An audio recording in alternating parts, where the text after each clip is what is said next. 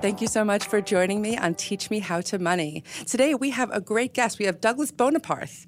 He's the president of Bonafide Wealth and the co-author of the Millennial Money Fix. Yeah. Hey. Hey. How's it going? It's going well. Thanks so much for coming in. Monday morning. Did you say Monday morning or money morning? I said Monday morning. Well, I like the idea of money morning. It should be everyone's money morning. Let's hope so. Yeah. That would be nice. It's probably not. It might not be. Okay, really quick. Who are you and how did you become a financial advisor? Yeah, so I'm Douglas Boneparth. Hi. Hey. And I grew up in the family of a financial advisor. My father is a certified financial planner and has been for almost 30 years. So I've been around it since I was a kid. And I worked for him for many years. Didn't work out. But Family and finance is a whole other podcast. Yeah, I mean, there are lots of stories there. But, 15 years later, I stuck with it and created my own practice that focuses on your high-achieving millennials in New York City. For me, it's older millennials. I'm 33, so 30 to 40-year-old, hardworking young professionals in New York City and the surrounding area who, they have not a lot of time, but certainly a lot of questions when it comes to their financial lives. So let's get started. First of all, what exactly is a financial advisor? Right.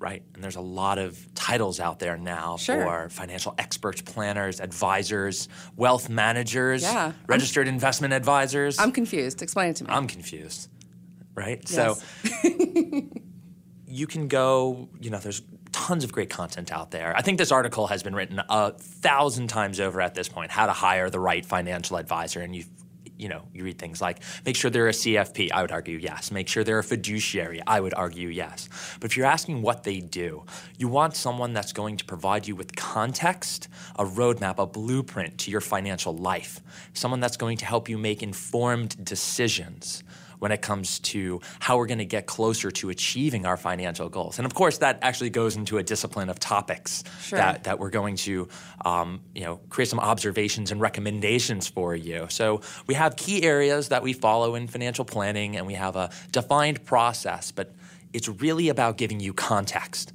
so you make informed decisions. Here, I'll ask you a question. Okay. If I said to drive us to Albuquerque, New Mexico right now, without the use of your phone or a map of any kind, would you be able to get us there? I would drive you into the Atlantic Ocean. Okay. So that's the answer I'm looking for. It'd be very hard to get there. And even if you did, you said, okay, I know I need to go west and I need to go south, but this is going to take a lot of wrong turns, a lot of extra gas, a lot of extra tolls, and I might not actually even get there. Sure. So how can you plan a trip, let alone plan your financial life, like big things that are actually important to you because you only get to do this once, without a map? And that's what financial planning is. So you said a word that I think is really important. I just want to make sure that our listeners know. What is a fiduciary? Fiduciary is someone that puts your interests above all else. So if you apply it to the field of personal finance, someone who's not motivated by the products that they sell or how it is they make their money, their primary goal is helping you achieve your financial goals. And why is that so important for people when they're looking for someone to help them with their money? Because you don't want someone who's providing you advice that only really serves them first, that lines their pocket. It's not objective. And if we can't provide our clients objective advice, then what are we providing them?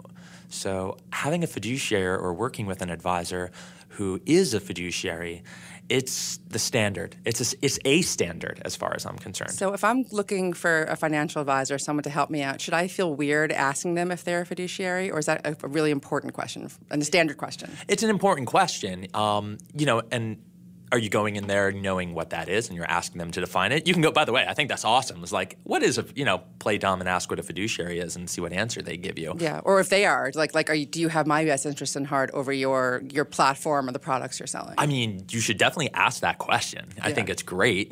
Take a look at their reaction. But it's a great question to ask. They should have some good answers for you.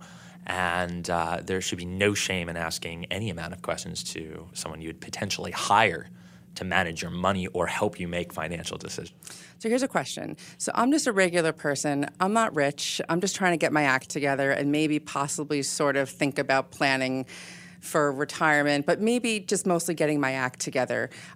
Do I have to be rich to have a financial advisor? Not at all. Not Really? at all. I have so many colleagues with so many ways to engage, from hourly models to monthly subscriptions. It has virtually nothing to do with wealth. At its very core, okay, at its very core is making sure that, you're making those smart decisions, that someone understands your financial life completely.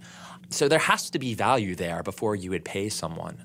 I'll level with you, though. I personally feel that there's a great deal of personal financial information that you can learn on your own for free. I think before you go, and in my practice, the first question I ask a lot of people or ask myself is this person ready for financial planning? Meaning, are they ready to pay? Can I even offer them enough value to justify That's great. what it is they're about to pay me? And if the answer is no, and I'm going to generalize here, typically your younger millennial falls into this category, especially around here, from like 22 up to 26 or 7. Sure. There's just not enough meat on that bone from can I offer them value perspective. So, my take on that is let's give them free content and make sure they have the fundamentals down, like actually knowing what their goals are, a system for goals, making sure that they're mastering their cash flow, like having control of money coming in and out of your life. That takes discipline and time. So we're not going to fix that overnight necessarily. And then we need to be honest and prioritize what our goals are. So if we can do all of these things, we're going to put ourselves in a great position to be working with an advisor.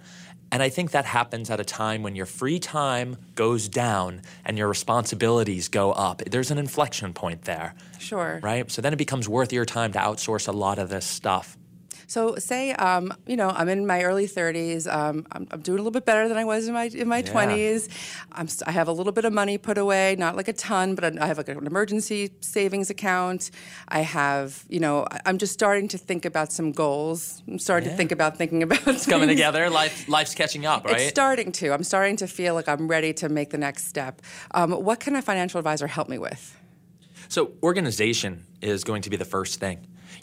A lot of times when I get a new client and we deliver the financial plan, this actual written document of all these observations and recommendations from cash flow all the way through estate planning, tax planning, retirement planning, investment planning, and protection planning. I just had to get that all out there. Those are the areas that we cover.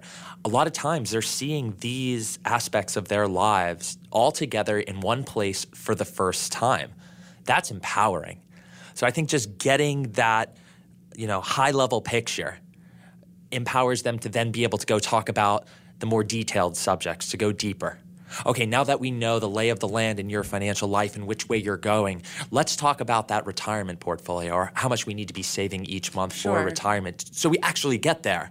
How do you feel about risk in your life? What happens if you lose your job or you become sick or someone dies? Absolutely. Let's talk about that, because then we can find ways in which to help you deal with those risks. So that organization, everything's born out of that. So so you're a financial advisor. Do you need a financial advisor? Do you find that sometimes it's hard to manage your own finances?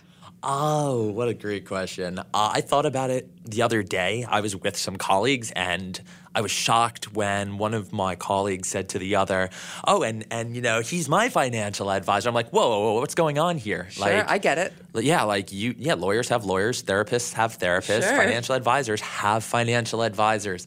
I thought about it. I'm perhaps a mixture of too proud, and I don't think I need it. Like Heather, my wife, she's not a financial advisor, but she's obviously part and parcel of everything that I do. She's the ultimate check and balance in my life. So maybe Heather's my financial advisor. That's great. 'Cause she's more conservative than I am. Well, sometimes you always think of the doctor that still smokes or someone who can do for others but struggles with themselves. I think a lot of people can relate to giving great advice but not necessarily being able to listen to the advice they give themselves. I think, definitely from a tax perspective, I lean heavy on my accountant. There are things in the tax planning area that I know very well, but when it comes to the heavy lifting or some real detailed work, especially around the business, I'm going to lean on him. And same goes for lawyers. So I'm thinking about hiring a financial advisor. What are some fees or rates I should expect? Right. So what's so great about what's happening in financial planning right now is we're moving away very quickly, and that's relative. These things don't, big changes don't move fast, don't happen fast, but this is the fastest we've ever seen it. So we're getting away from a transactional model. These are the brokers, kind of when you view financial advisors in that bad light, they're very transactional. You're thinking stock market and stuff like that.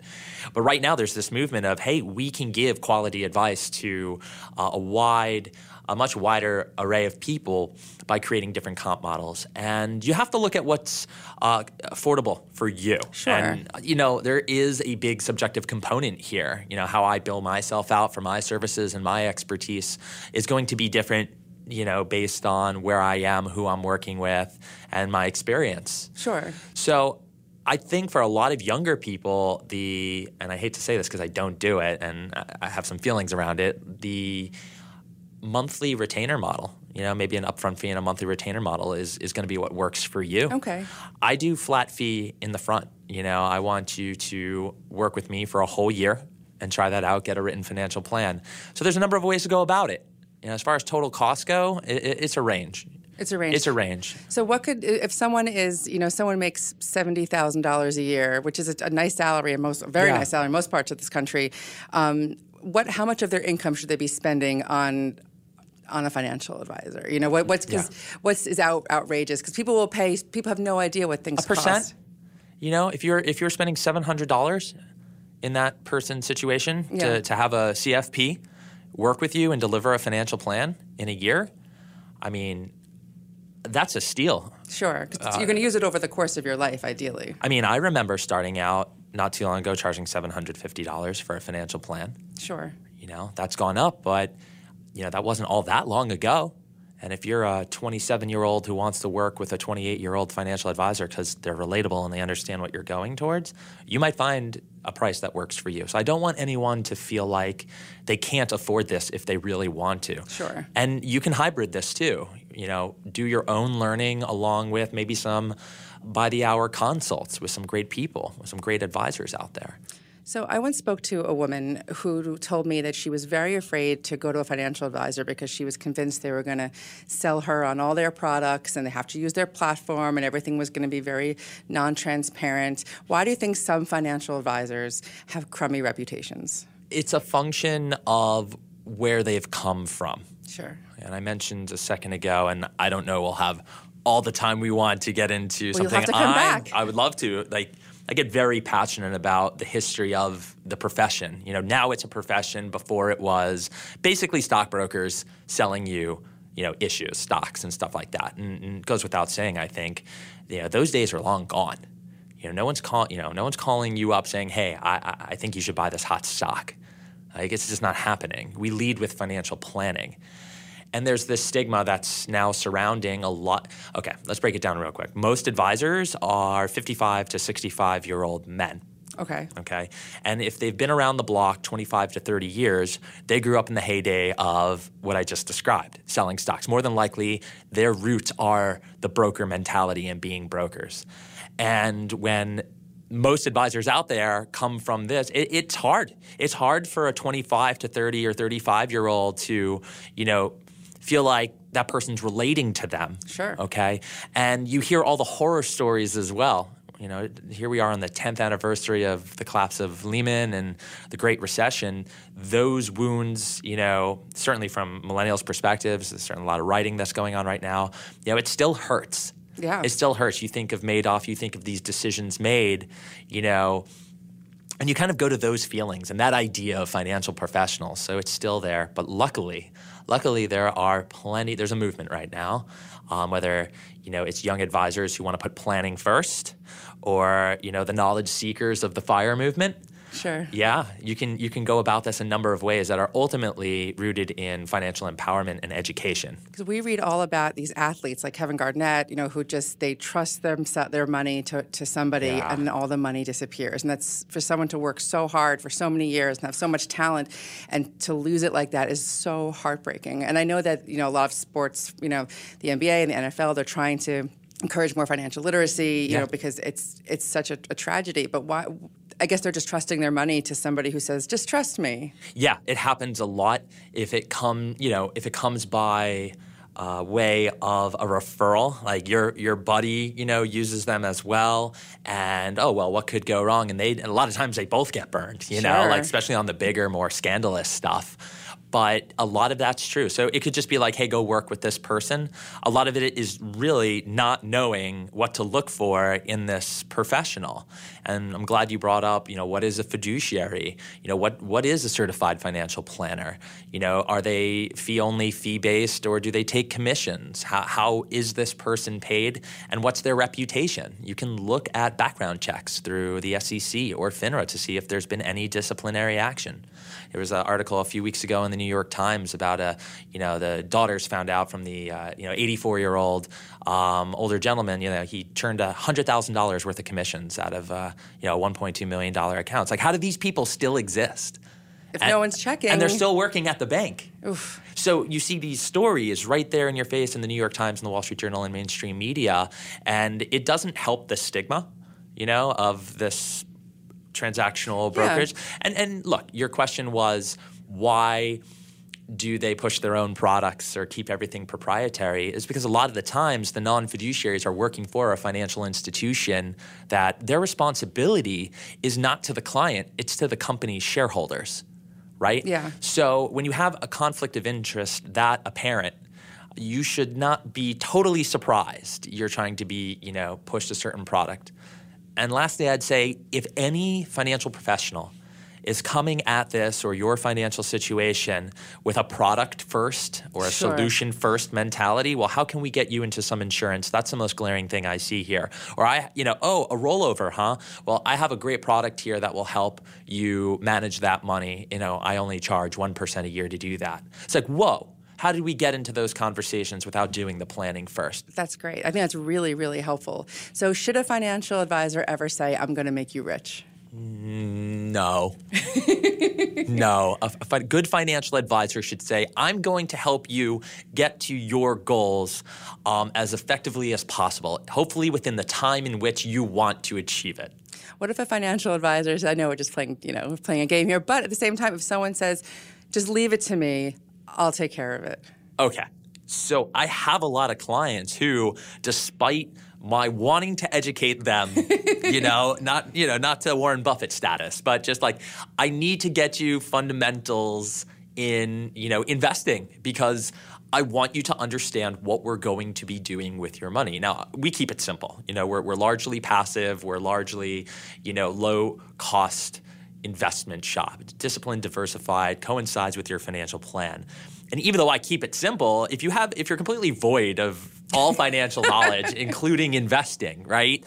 I personally feel like, all right, I hope there's not a day where if there's a correction or if there's another recession and portfolios are down 30% because they're 100% equities, and rightfully so, they're young and it's retirement money, I don't ever want to hear like, you never told me about this. Why was I investing in the S&P 500? It's like, it's like the S&P 500. Right. Like 30-40% of your portfolio should probably be there.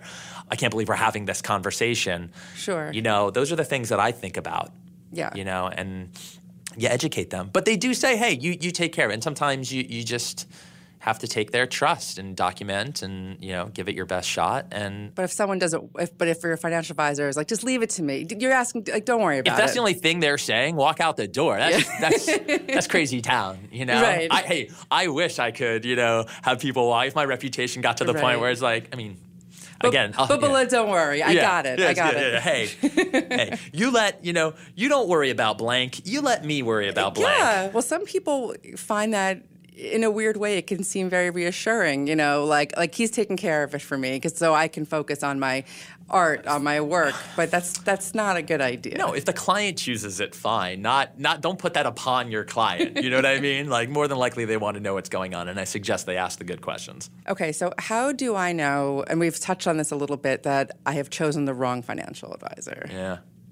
So you want to know how you chose the wrong one? Yes. How do I know that this person? We talked about how they're selling their own products. We talked about how that's in there. Their solution, their own solution first. Yeah, they won't answer any of your questions. Sure.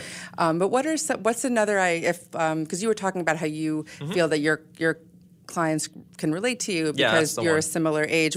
Tell me how that could really help you a lot. So I think the opportunity in my profession is for young advisors because there's just this amazing market out there, millennials and Gen Zs coming up the pipe that are going to need these services. But let's talk about relatability for a second. I think that if you are not relating to, and I see this intergeneration, it's usually an intergeneration problem, and this is not to indict or point fingers at baby boomers. They're my parents. I love them. They're great. They're wonderful. But if you're a 30-something-year-old, getting your financial, you're just having a kid, and, your world turns upside down in a good way, and you have student loan debt, and, wages haven't grown for 40 years. I'm going to make this really crazy simulation, and you're sitting down with your financial advisor who's 35 years old, your senior, and they're like, they have no way to relate to what it's like to have two working spouses commute in and out of the city, and pick up a child at 4 o'clock, they're with $120,000 in student loan and a mortgage. I mean, come on. That's the reality. That's all my friends. You're about to talk about your financial life, your dreams, your aspirations. There's so much life planning in this. If you're not getting relatability out of it, I think you're missing out on a trove of value. I think it's going to be very difficult. So relatability's got to be there. Because it's not a transaction-a relationship, it's an actual relationship.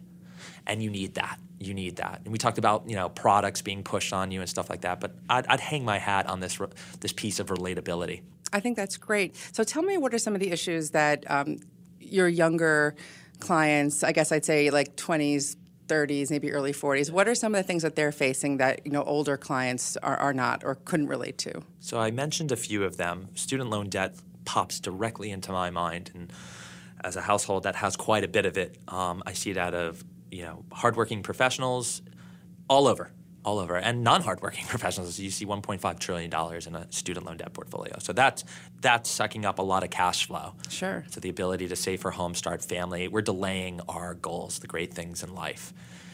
And, that's an area where relatability is really going to count. The second thing is really that things are more expensive. Ask grandma and grandpa about a data plan.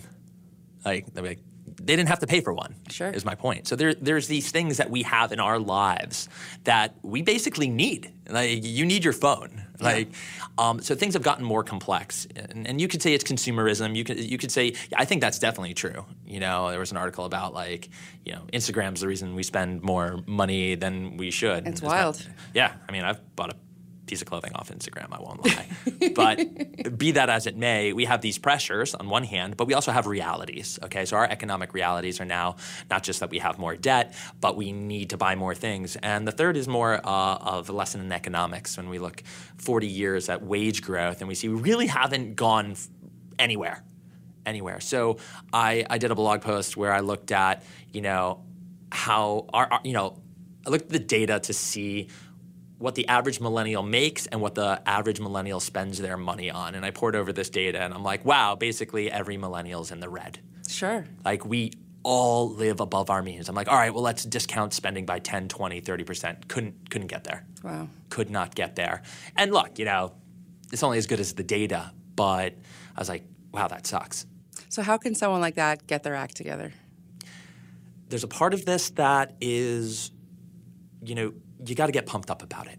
Okay. I'll tell you how I get pumped up. I'll try and deliver a really solid quote. Do it. Pump me up. Sure. So I think that there are very few things in this world that you can learn relatively easily that have the power to change your life. And personal finance is one of those things. Okay. Listen to that. Change your life. That's free and relatively easy to learn. Would you go do that? I think so. Yeah, so now that you've said it that way. Yeah. This stuff literally can change your life. It gets me so pumped. I hope it gets other people pumped. I get it. I'm self-aware. Personal finance is not the sexiest thing on the planet. I get over it. Get over that fact. Okay. And also realize that you got to put in some work here. You've worked on stuff harder than this. I promise you that you have. But you need to develop discipline in your spending and cash flow. This is the budget stuff. This is tracking your expenses, being honest with yourself about, well, what's a comfortable lifestyle? How can I save on top of that? Can I stick to that? What are my goals? And am I going to get excited about them? If you're not excited about your goals and doing great things in life, don't play the game. Sure. Wing it. Shoot from the hip. See where you get. but I can show you a lot of young clients that do methodical planning, look at the numbers, look at the data, have that conversation, and the likelihood that they get to their goals in the time in which they want is disproportionately higher than those who are just shooting from the hip and winging it. So this is my last question for you, is what personal finance lessons have you learned in your life that have informed the way you think about money? You can't plan for everything. And so much is through our experiences and growing up. Being an advisor starting at 19, that's cool to say and all, but what do you know about at the age of 19 through like 27, Nothing. Nothing at all. It's in the last 5 years of leaving the city, having, a kid and buying a house and doing all of these things that we're planning for. Like, I've done them now. Obviously I have not retired. I have not gone through, my 40s, 50s, and 60s. But when it comes to relating to the people I want to work with, I have those experiences. And you told me that you have student loan debt yourself. Absolutely. And Heather and I touch on that in the Millennial Money Fix. We wanted to share with individuals how, having a lot of student loan, in our case, multiple six figures in student loan debt, didn't slow us down from achieving great things in life, having kids, buying a house, and, growing a business and being a successful professional. But it took methodical planning, and it took honesty and conversations around these things that you and I have just talked about, and we're getting it done. All right, and we're not sacrificing, more than we have to, because when you plan right, you know exactly what it is you're giving up and what it is you're keeping in terms of lifestyle and when you're going to get to our goals. So, yeah. So as a financial advisor, just to wrap it up, if I have a bunch of student loan debt, but I'm looking to get my goals in order, that's something that you could help me with. Absolutely. I think for young advisors working with millennials, you have to be somewhat of an expert in the field of student loan and student loan debt, like know the repayment programs. And there's amazing tools out there. Lead your clients and lead people to those things so that they can educate and empower themselves with something that's generally emotional. Like, people and their student loans is such an emotional subject. So right back to relatability. Like, work with someone who's going to help you but gets it. I think that's great. It was such a pleasure talking to you. It's I could talk to you forever. Tell me, so we can tell our listeners how they can learn more about you and where they can find you. Best place to find me is on Twitter. It's at Doug Bonaparth. You can visit our firm website, bonafidewealth.com, or just Google the name. Something will pop up. Thank you so much. Thank you. Thanks for listening to Teach Me How to Money. Send us your questions at teachmehowtomoney@stashinvest.com, and we'll try to answer them on a future episode. If you like what you're hearing, leave us a review on the iTunes Store, Stitcher, or wherever you listen to your favorite podcasts. Don't have Stash yet? Just go to stashinvest.com/podcast, and you can get $5 to get you started on your investment journey. Stash, it's your money, simplified. This podcast should not be copied, distributed, published, or reproduced in whole or in part. The information contained in this podcast does not constitute a recommendation from Stash to the listener. Neither Stash nor any of its officers, directors, or employees makes any representation or warranty as to the accuracy or completeness of the statements or any of the information contained in this podcast, and any liability therefore, including in respect of direct, indirect, or consequential loss or damage, is expressly disclaimed. The views expressed in this podcast are not necessarily those of Stash, and Stash is not providing any financial, economic, legal, accounting, or tax advice or recommendations in this podcast. In addition, the receipt of this podcast by any listener is not to be taken as constituting the giving of advice by Stash to the listener, nor to constitute such a person a client of Stash.